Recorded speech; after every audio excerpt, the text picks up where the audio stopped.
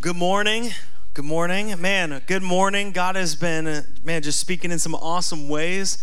We had a great prayer time. I always know that service is going to go well when the volunteers show up and the prayer time's good, right? Like, that's how I know. When everyone's confirmed on Planning Center and the prayer team is amazing, I'm like, whew, it's going to be a good Sunday. No one might not know what exactly we're going to do, but we're really excited about what's going to happen. But I'm really encouraged today. Yesterday, we went on a prayer walk as a team and opened it up to anybody who wanted to just come to the new building, which is right over on 827 East Main. And we walked from there to right in front of the Mormon Temple, and then across to the park, and then back to our building. And we stopped a couple times and prayed. And I'm praying over different things. And I have to say, I'm really excited about what the Lord is doing. And I believe that this is the beginning of something really special that God desires to do in the valley. I believe that there's a special anointing and a special movement that God is doing in the state of Arizona. I believe that Banner Church is one of those key churches that will be a part of the great revival and reforming of the Christian faith here in the valley, meaning that we're going to see the Spirit begin to do things that we have not seen in the valley before, or if we have seen them, it has been a while since we've seen that kind of outbreak of the move of God in such a powerful way. And we have believed that from the beginning when we moved here to plant the church. We believe that still today, that healing is here, that life restoration is here. And we're really thankful for all of you that we as a family can be a part of what God's doing. So really excited that the building process is moving forward on our new space, excited to go around and pray for our neighbors. You know, we really love our neighbors here. We love our schools. In fact, on Friday, we're going to be here doing a service project really to love on this school. This week, we got to bring donuts to them, to the teachers and administrators, and it was great just to hear from them that they like us. That's always nice when you're in a school. But also, we're planning an event, and so if you'd like to come, if you'd like to be a part of the Love the Block Serve Day, go online to our Church Center app or go on the website. I think it's on the website. You can sign up. It's 12 and over because we're going to be painting. So we love kids, but I have under 12. They will not be coming because I don't trust them with paint, right? Amen. But really excited about what the Lord's doing. Let me ask a question this morning. Have you ever had to wait on God? Right? Have you ever heard from God, maybe a word or direction, and maybe you felt led to step into a unique space or begin a new venture? You very clearly felt led by the Lord, but when you stepped into that space, things got difficult. Right? They got difficult. You hadn't seen the fruit yet, but things started to get difficult. You had the calling, or you had the word, or you had the guidance from the Lord, but as you stepped in, it hadn't really been fulfilled yet. And so what started to happen, let me ask if this sounds familiar, is as you were waiting on God, you started seeing things in the natural that were not encouraging. As you were waiting on God, the bills started to pile up. As you were waiting on God, the leads just were not coming in. As you were waiting on God, the group you started or the ministry you were launching just did not take off. And it left you wondering, where is God? And how long do I have to wait for him? Right? Did I misunderstand him? Did I mess up? Did I do something? Have I angered him? Is there a reason that he is running so late, in my opinion? I see all these things beginning to stack up against me, and I'm wondering, where is God? Have you ever been there? Well, this is the place. We're going to pick up with Saul. We're in a series called Anti-Hero. We're looking at King Saul, who should have been a great hero in the life of Israel, but ends up eventually becoming a villain against the will of God. And so we're going to ask the question, what should we do when we're waiting on God, or we're waiting on God's promises, and we're not yet seeing in the physical what we believe he has promised in the spiritual? If you brought your Bibles, I want you to open up to 1 Samuel, if you would, with me. 1 Samuel chapter 13. We're going to start right in verse 1. I'm going to pray before we do, and also gives you some time to open up. Don't worry, the words will also be on the screen as well. If you're joining us online, the words are on the screen. But let's pray. Lord, I thank you for your word. Lord, as we've been diving deep into the word of God over the past few weeks, I thank you that you reveal truth. Holy Spirit, thank you. You're here with us revealing truth. And so we as a family, a body of faith gathered today, we welcome your work, Holy Spirit, to reveal the truth of the word of God. In your name, amen. How many of you are just thankful for the word of God? Is the word of God good? I love the word of God. Man, as I preach, the hardest thing for me to do is to cut down the amount I want to say, because the deeper that I dive into the Word of God, the more that this continues to renew me, to encourage me, to astonish me, right? Constantly. The Word of God is so good. I want to start in 1 Samuel 13. It says, Saul, who is the focus of a lot of what we're going to be talking about, was 30 years old when he became king. It says, and he reigned over Israel 42 years, kind of like our politicians. Saul chose 3,000 men from Israel. 2,000 were with him at Michmash. I know you want to say it, so somebody say Michmash. Great. In the hill country of Bethel. And 1,000 were with Jonathan at Gibeah in Benjamin. For context for us today, if you haven't been with us, Jonathan is the son of Saul. And he's a pretty cool dude. It says in verse 3, I'll finish verse 2, I apologize. It says, the rest of the men he sent back to their homes. It says, Jonathan attacked the Philistine outpost at Geba, and the Philistines heard about it. It says, then Saul had the trumpet blown throughout the land and said, let the Hebrews hear. So all Israel heard the news that Saul has attacked the Philistine outpost, and now Israel has become obnoxious to the Philistines. And the people were summoned to join Saul at Gilgal. Now, when we're reading Samuel, there's things that are happening where they're referencing past and forward. So you're like, where does this fall in the criteria? But for those of you who are with us, you saw when Saul went out and began to attack the Philistines, and he began his campaign against the Philistines in a central outpost of Gibeah. And after he had rallied people, but he sent them home because he didn't need, or let's be honest, couldn't feed 330,000 people, right? I mean, just the infrastructure of bathrooms alone would be difficult for that many people. So he sends them home, and he keeps with him 3,000, right? 1,000 men with his son Jonathan, and 2,000 at Michmash. Someone say Michmash. And so Jonathan attacks the Philistines because Jonathan is honestly an incredible leader, an incredible warrior, and above all, an incredible man of God. And we're going to see later how Jonathan is just full of faith, absolutely full of faith. And so Jonathan attacks the Philistines, and Saul rallies everyone, and they go from Michmash to Gilgal.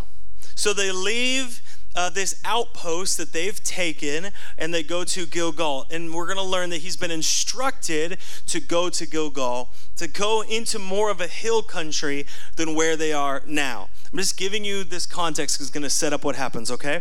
A little semi-biblical geography here. So verse 5 says, then the Philistines assembled to fight Israel. And here's what they had. It says they have 3,000 chariots, 6,000 charioteers, and soldiers as numerous as the sand on the seashore. They didn't even bother counting. That's a little poetic brutality right there, right? It says they went up and they camped where? Where did they camp? Michmash, right? East of Bethaven. So the Philistines muster a massive army, and they go to the place where Saul had been to basically retake what had been taken from them. But the good news is that Saul had been commanded to move to Gilgal in the hills, and he was told to go there and to wait. It's almost like God knew what he was doing, right? He's like, I know there's an army as numerous as the sands, so bro, you need to get out of here, and you need to get your people away. Here's the thing about the plans of God. Just because you don't understand the plans of God doesn't mean he doesn't have plans. Right. I've noticed, as someone who plans and implements things, the people who are the loudest saying, is there a plan, just don't know the plan. And so Saul is being directed and guided, but to be honest, subplot, he doesn't seem to understand that that's what's happening. Verse 6, you still with me?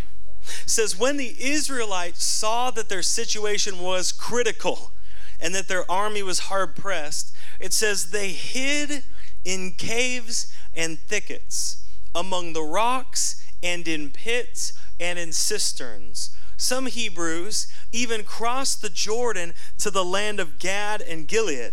Saul remained at Gilgal, and the troops with him were quaking with fear. So the army has this big high, like, yes, we crushed them. All in for Michmash. And then they're like, oh no, we're going to die, right? Because they see this army beginning to amass in front of them. And it says in Scripture that they're so afraid or hard-pressed that they hid in caves. And I think that's an interesting note, this act of hiding. Because if you were here last week, who also was slightly notorious for hiding? Saul. Saul was slightly notorious about hiding. This is the thing about leadership. As goes the leader, so goes the ship. So you have a leader who is prone to hide when things get uncomfortable, and now you have a people who are prone to hide when things get uncomfortable. In fact, it says that some crossed the Jordan to the land of Gad. You know what that means? They left the country. Right? You know all these people that keep saying every election cycle that they're going to leave the country and then they never leave? It's like, we'll buy you the ticket, but they won't go. These people left. Right? They're like, we're out of here. We don't trust this. We don't trust this dude. Look at this army. You can't even count them. We are out of here. And they left the country. Another way of saying this is there was mass desertion. That's not a good start to a military campaign. Everyone leaving. But why was the army so afraid? They just won. Well, they're afraid because it looked like an absolute losing battle. For a couple reasons. One, there's the numerical superiority. Two, there's the resource superiority. Because the Philistines were a society of warriors and the Israelites were not. At this time, they were not a successful group of warriors. They had been beaten down so bad, they didn't even have a standing army. Remember, it took Saul cutting up an oxen and sending it around to other tribes saying, like mob style, putting a horse head in their bed, like, you're going to get yours if you don't come out to fight. And they're like, all right, well, I'm more afraid of you than I am them, so we'll come out. Yeah. They're no standing army. But here's the other point that you might not know is that they didn't even have swords. Jump down with me real quick. We'll come back to this, but jump down with me in your Bible to verse 19. It says, not a blacksmith could be found in the whole land of Israel because the Philistines had said wisely, otherwise the Hebrews will make swords or spears. So all Israel went down to the Philistines to have their plow points, mattocks, axes, sickles sharpened. The price was 2/3 of a shekel for sharpening plow points and mattocks, and 1/3 of a shekel for sharpening forks and axes, and for repointing goads. So on the day of the battle, look at verse 22. On the day of the battle, do we have this on here? Yes. Not a soldier with Saul and Jonathan had a sword or a spear in his hand. Only Saul and his son Jonathan had them. Think about that for a second. You're going against 3,000 chariots, 6,000 people to drive them, and enough people that they outnumber the stands. And you have not one sword or spear. That's intimidating, right? We can't blame them for being afraid. I would be afraid if it's just me there, no sword, just like stick, right? Like that's it, just stick, rock. Just watching them line up, all swords, right? All spears, and then it's like, don't say charge, I don't want to go. Right? Where are we going? They have chariots. They have horses carrying weapons. We don't have any weapons. That's scary. And so in the natural, in the human perspective, that's a lost cause. Now, if you read the Word of God, you know it's not. But in the natural, that's a lost cause. And so this is what's setting up what's happening for them. They're watching this. And it says, jump back with me to verse 8 in 1 Samuel 13. It says, he waited 7 days, he meaning Saul. He said he waited 7 days, the time set by Samuel. But Samuel did not come to Gilgal, and Saul's men began to scatter. So he said, bring me the burnt offering and the fellowship offerings. And Saul offered the burnt offering. Just as he finished making the offering, Samuel arrived. And Saul went out to greet him. What have you done? Asked Samuel. And Saul replied, when I saw the men were scattering, and that you did not come at the set time, and that the Philistines were assembled in Michmash, I thought, now the Philistines will come down against me at Gilgal, and I've not sought the Lord's favor, so I felt compelled to offer the burnt offering. You've done a foolish thing, Samuel said. You have not kept the command the Lord your God gave you. If you had, he would have established your kingdom over Israel for all time. But now your kingdom will not endure. The Lord has sought out a man after his own heart and appointed him ruler of his people because you have not kept the Lord's command. It says, then Samuel left Gilgal and went up to Gibeah in Benjamin, and Saul counted the men who were with him. They numbered about 600. Samuel had told Saul, you're supposed to wait for me for 7 days. That's the time I've given you. Wait for me for 7 days. And I imagine day one was pretty positive, right? Like, oh yeah, this is going well. Yeah, it's fine. I mean, it's probably taking him a while to get here. He's got to walk, or he's got a donkey. Day two, it was probably like, okay, no, that's cool. He'll be here. If you've ever led people, you know how this works, right? It's like, no, it's fine. Yeah, no. Day three, people started seeing the other army, and they started looking at their army with no swords and looking at 6,000 charioteers, and they're like, Day four, desertions, right? People are like, we're not going to win. This dude's not showing up. Pastors are always late. We can't handle this, right? Day 5, afraid, right? Day 6, he's not coming. Let's just give him one more day. He said day 7, right? He said day 7 he would come. These prophet guys are kind of weird. He said day 7. Let's wait for him to come. Day 7, the morning of day 7 comes. Saul says, I'm going to do it myself. So Saul offers the sacrifices. And you might think, like, what's the big deal, right? He says in here, I was seeking the favor of God. What's the big deal? I mean, he was seeking the favor of God, right? I mean, he was trying to do his thing. It was just kind of his own way, right? He was seeking the favor of God. He was trying to make something happen. It was taking too long. See, there's a question in Israel at this time of, would the king be subject to the prophet and the word of God, or would he overrule him?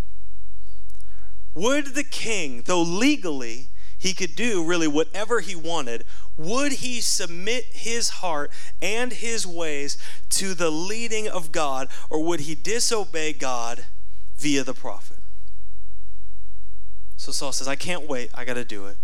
And it says immediately Samuel arrives. I think of it kind of like when I catch my kids fighting, where it's like they've been going for a while, I can tell, but when I show up, I like walk in as one is slapping the other one across the side of the head, and then they look at me like, hey, how's it going? Like Samuel catches him like mid-burn on this thing, because he takes the burnt offerings. We don't know what he does with the fellowship, but he takes the burnt offerings, and Samuel comes in and is furious at Saul because he has directly disobeyed what God had said to do. And he says, no, I had to do this. But here's the thing. You directly disobeying God and thinking that pleases God is not a thing. It doesn't work that way. Well, God, I know you said this, but I wanted to do this, and really I did it for you. And so Saul does what anyone caught doing something wrong does. He plays the blame game. You know the blame game, right? My army was scattering. It's their fault. They were leaving me. I was down to 600 men. God, yes, I know you told me to obey you, but everybody else was leaving, and I needed something. God, that's a tiny amount of people. That's true, that is a tiny amount of people. But it's not smaller than what God has done something amazing with. I mean, Gideon defeated an army with 300 men and some clay pots. So it's not even impossible in their historical context.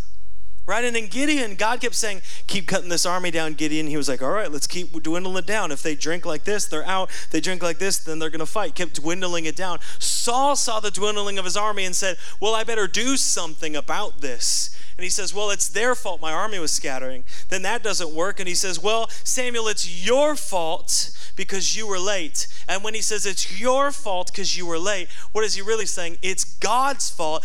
God, you were late. The question is, was God late? I mean, think about it. He says, first of all, I mean, God isn't late. He's never late. But he said, wait 7 days. This is still the 7th day. He didn't go 8 days and say, fine, it's been all 7, and now I'm going to just do it myself because something's happened, or right? He doesn't make it he waits almost the full time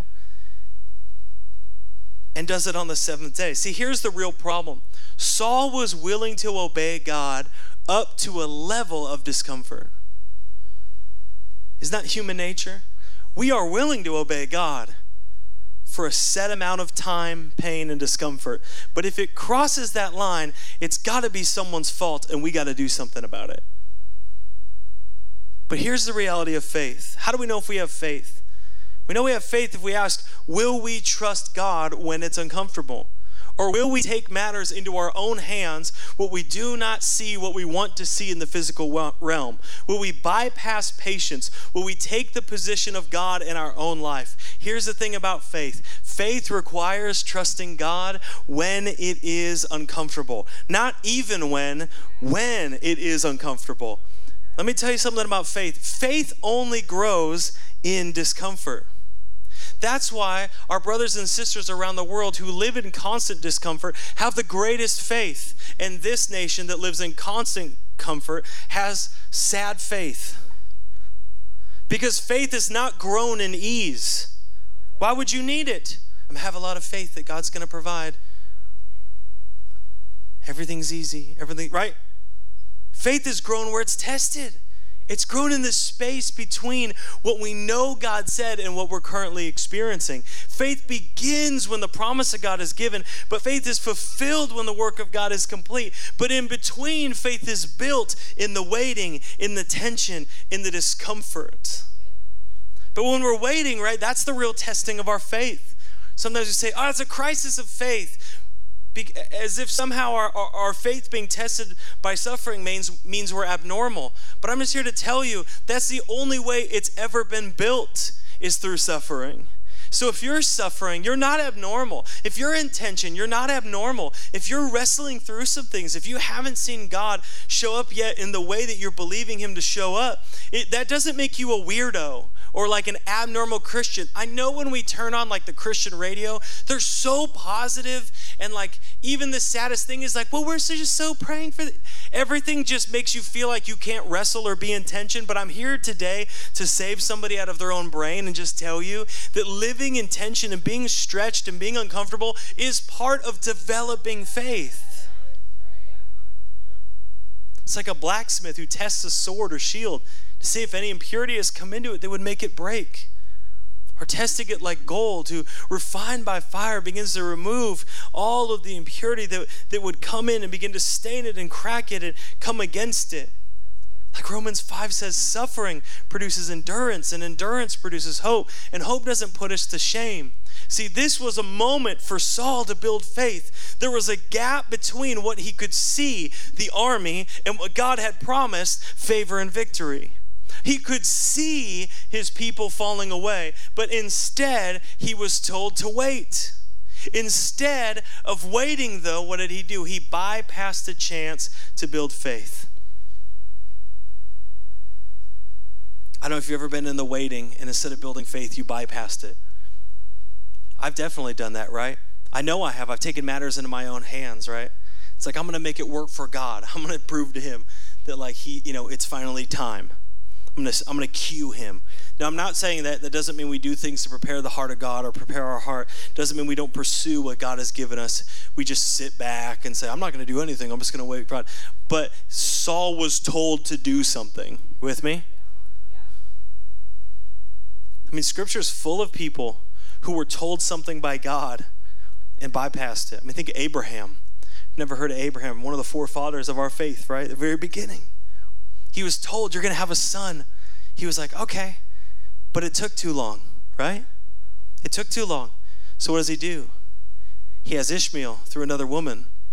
And think about how many problems have come from the separation in the children of Abraham and the conflict that still exists to this day. Because Abraham was not willing to wait, he bypassed obedience to try to get to the promise of God. Think about Moses. Right, Moses put in the perfect place, longing to liberate his people. What a better place to live in to liberate your people than the palace of the person oppressing your people, who you basically can call dad.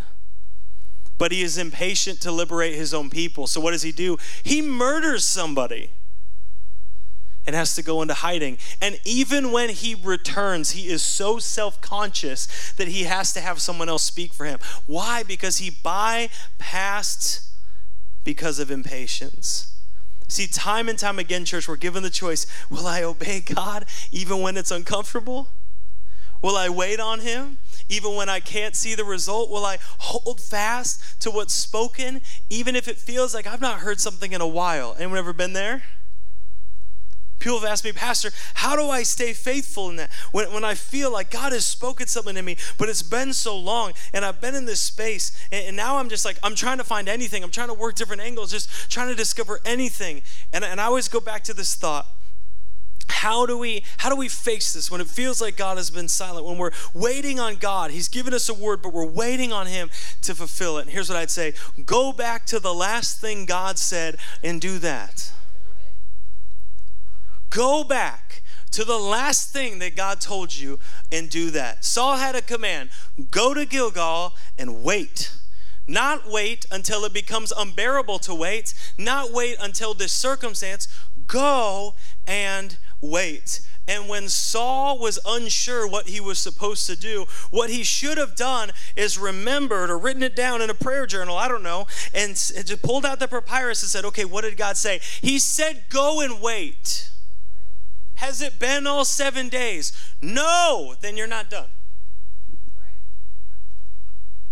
So we get overcomplicated in our minds. We're like, okay, let me seek this other thing, and let me try to find this other thing. And we get our little red string together, and we make our little maps, and we try to connect the dots for God and make this plan. It's like, go back to what he said and keep doing that. Yeah, but it's taking too long. I know. But that doesn't change it for big the command of God. Are you with me? I get it. In this culture, things taking a long time sounds like a death sentence. But we serve a God who teaches us spiritual endurance, who teaches us to come before him and to come at his feet and to wait upon him and to build endurance that builds faith, that gives us hope. Some of you, God has spoken so clearly. He's commanded you to go, to step into something, but the journey has been long, it's been difficult, and now you're struggling to understand it, maybe even trying to find a workaround, you're trying to find other angles. I want you to hear, go back to what God had said, what you wrote down when you so clearly knew that he was speaking to you and directing you and guiding you, and can I just say, do that. Do that. Man, God's called me to this job. I know he directed my steps, but man, it's difficult. Listen, if he hasn't said anything new, go back to the last thing he said and do that.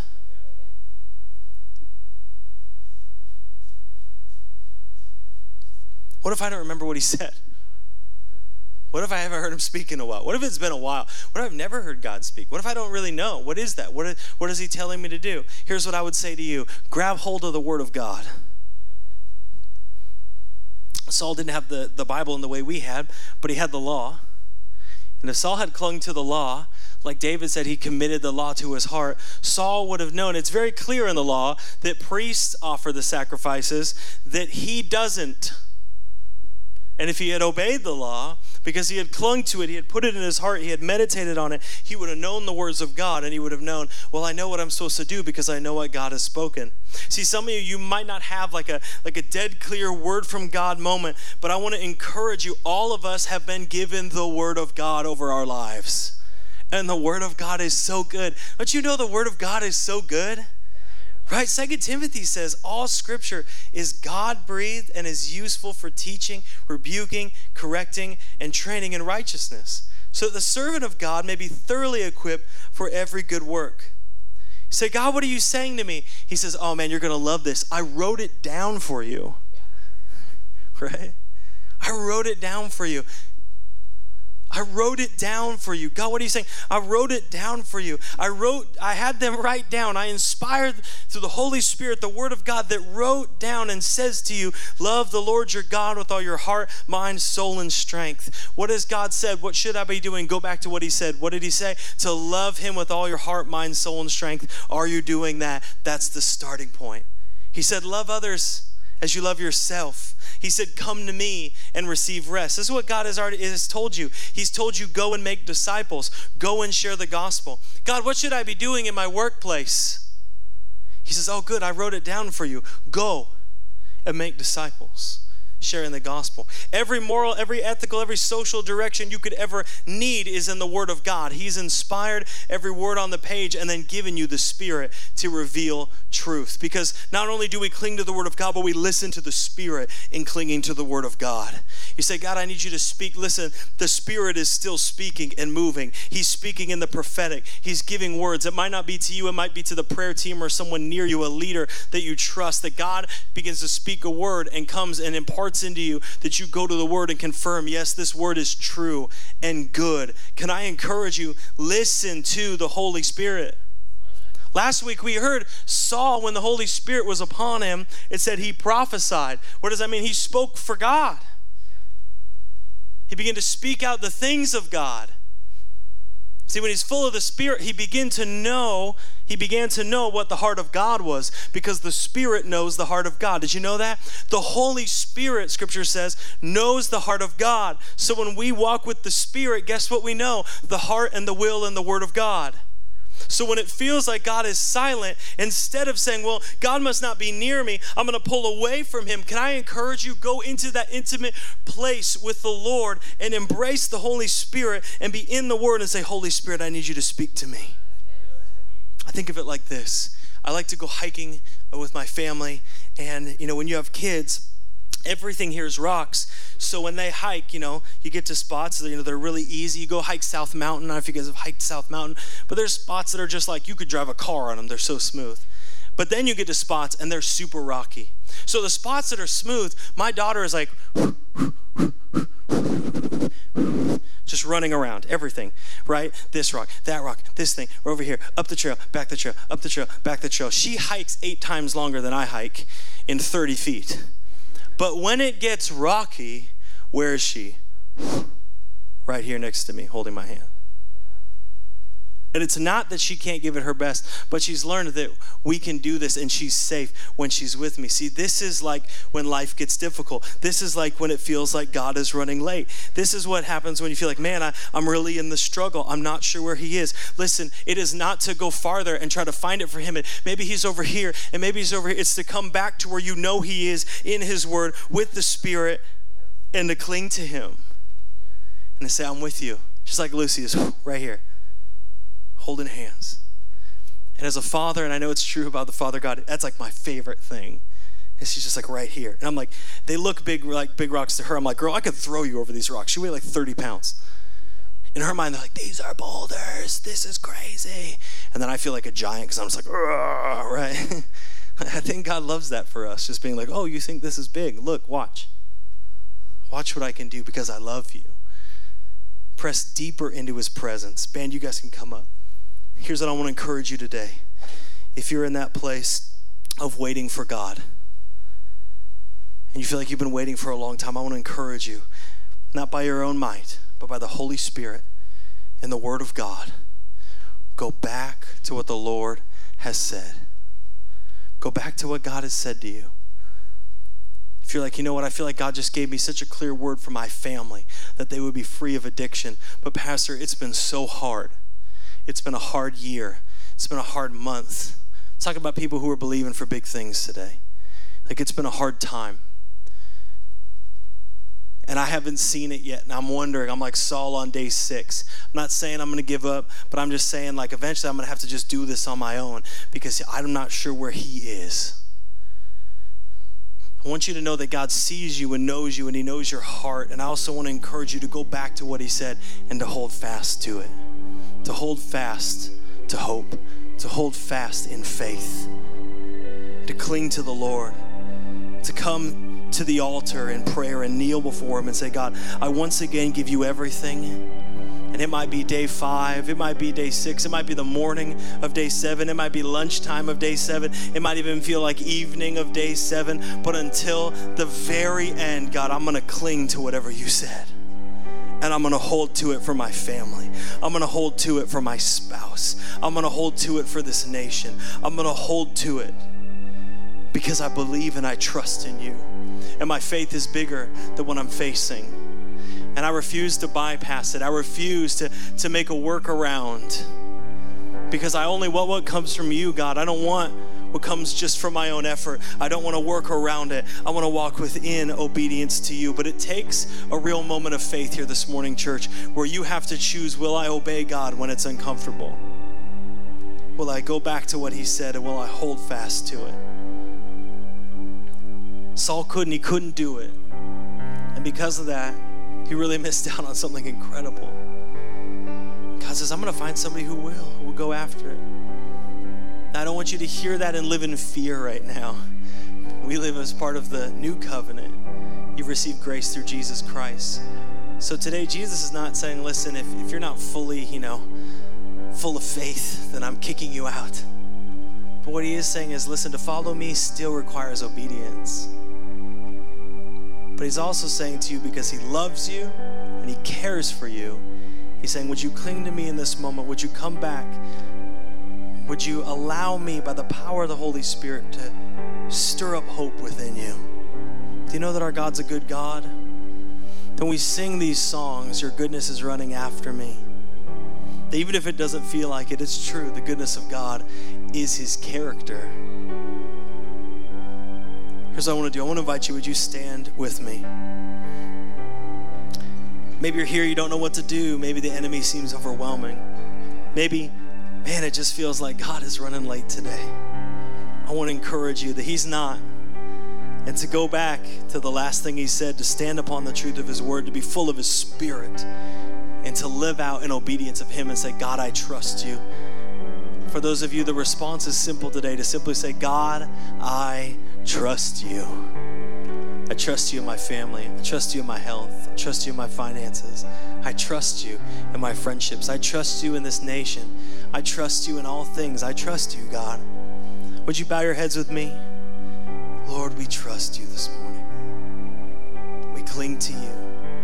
Some of you, it's time to just reawaken some vision, to go back to what God said. We're going to pray for that in just a moment. In just a moment, I'm going to have my prayer team come up. They're going to be up here ready to pray for you. We're just going to enter into a time of worship. And in just a second, I'm going to release you. If that for you means that you need to come forward, this is a you declaration, to come forward and lay your heart at the feet of Jesus. Maybe you need the Holy Spirit to renew a right heart within you. Maybe you need to say, God, I'm clinging to what you promised. I've let it go, but I need you to restore it within me. Whatever it is, in just a second, I'm going to invite you forward to come to pray, and our team's going to come around you. But before we do that, every week, we give the opportunity for you to step into the kingdom of God. For those of you who may not know this Jesus that we're talking about, see, Jesus came to fulfill all that was promised, came to bring you new life. And it says that those who will confess with their mouth and believe with their heart that Jesus is Lord and Savior will be saved. And when you're saved, it means the old is gone, the old sin, the old shame is gone, and the new has come, the new life through Jesus Christ. And hear me today, that every person who says yes to Jesus receives hope and healing, hope for the future and healing for the past. So if you're here today, this is the decision between you and the Lord. And you would say, Jesus, I need you as my Lord and Savior. I need you as my Lord and Savior. I confess with my mouth and believe in my heart that you are Lord and raised from the dead. And today I'm confessing my sins to you and receiving the new life, not only for now, but for eternity, that my name would be in the Lamb's Book of Life, that I would have an eternity with you, Jesus Christ. If that's you today and you would say yes to Jesus, would you do me a favor? You and him right now, would you lift your hand up so I can see it and then put it down, saying yes to Jesus today? Awesome. You can put that hand down. I'm going to pray for you this morning, and I really want to encourage you.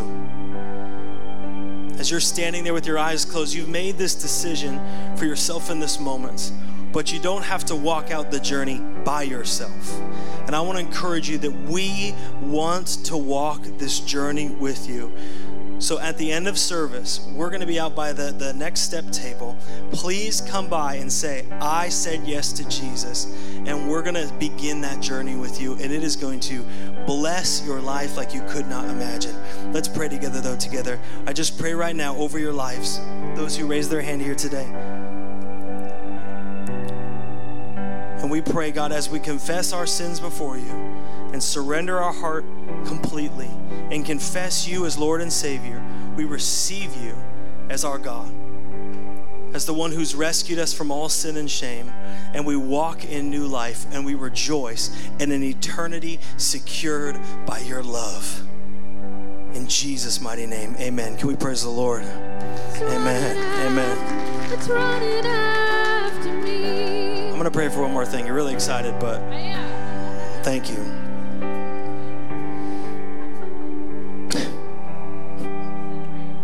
Oh, you're good. Never going to blame you for praising God, Gillian. It's literally your job.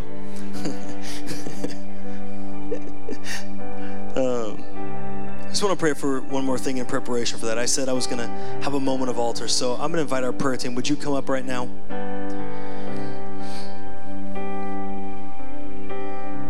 Here's what I want to encourage you. If you need God to move in your life, we're going to pray for you, and we're going to see God move in your life. I know it's a different altar call, because normally it's like, hey, this thing and this thing. Here's what I really believe. Do you need God to move in your life, in your family, whatever it is? As soon as she begins singing, she's ready. As soon as she begins, I'm going to release you to come forward and receive prayer. And we've been praying for you. Did you know that? We're praying for you all morning. We believe we're going to see God do something incredible and begin to loose things. Specifically, if you're here and you feel like you've been struggling, feeling stuck, we want to pray for you. If you're saying, I've felt stuck. I've just been waiting and it feels aimless, waiting on God, waiting on the promise. We're going to pray for you. We're going to believe God's going to put something fresh, a fresh vision in your heart today. The second thing is if you need healing, or you know someone who needs healing that you need to stand in the gap, we are believing for profound healings in the name of Jesus. Anyone believing for healing today? In the name of Jesus, we're believing for healings today. So we're going to sing of the goodness of God to affirm what the Lord has said, that no matter what season you're in, go back to what he has promised and cling to it. But I'm going to release you. Let me pray for you. God, I pray right now, I thank you that your Spirit is here. I thank you, your Spirit's here. Do you know the Spirit of the Lord is here this morning? We thank you that your Spirit is here. And I pray even so right now, would you begin to manifest in healing and power and authority. We didn't come here to play church, God. We long to see you move upon lives. We long to see you heal and restore whatever you're doing. God, relationships, God, whatever it is, we long for it right now. So God, I just ask you, Holy Spirit, would you begin to release in the Spirit through you what we believe is present here today. Would you begin to stir in the name of Jesus? Let's worship the Lord. I release you. Let's pray together this morning. Thank you for listening to the Banner Church podcast. We hope this message was impactful for you. Check the episode notes to visit our website, follow us on social media, and subscribe to our podcast. We'll see you again next week.